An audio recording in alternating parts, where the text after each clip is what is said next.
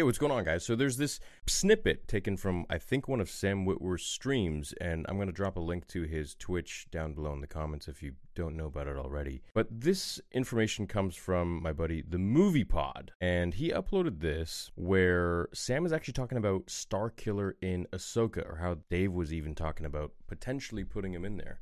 Let's just hear what he has to say, and we can talk about it. These days, who knows if they ever used the character, it would probably be some other version, because I know that Dave, for example, was thinking for a second that he might be an Inquisitor, but then they moved away from that idea. But I remember him saying, he's like, yeah, you know, we were really actually talking about Starkiller being an Inquisitor, because that's what he does is, in fact, the Inquisitor thing.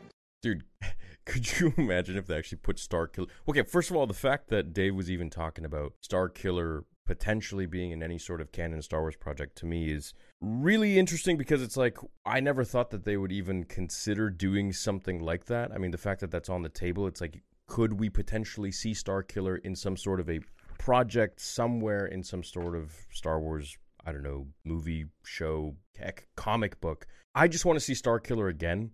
The only issue with it is that if they were to do it in canon, it kind of overrides a lot of their already pre-existing canon that Disney has created. Well, Lucasfilm and Disney. It's where Vader would have to have an apprentice, and according to the comics, that never happened. So it would really just shift a whole lot in that timeline. But I mean, if they were going to have Starkiller in some sort of a project, I mean, they would probably have to change his story around, because there was no way that they would be able to tie the story of The Force Unleashed 1 and 2 with anything in canon. Starkiller is way too strong. I feel like he would just absolutely dust everyone. I believe there was some sort of an article where George Lucas was talking about Starkiller was as powerful as Luke would have been if Luke had joined Vader when he was a kid.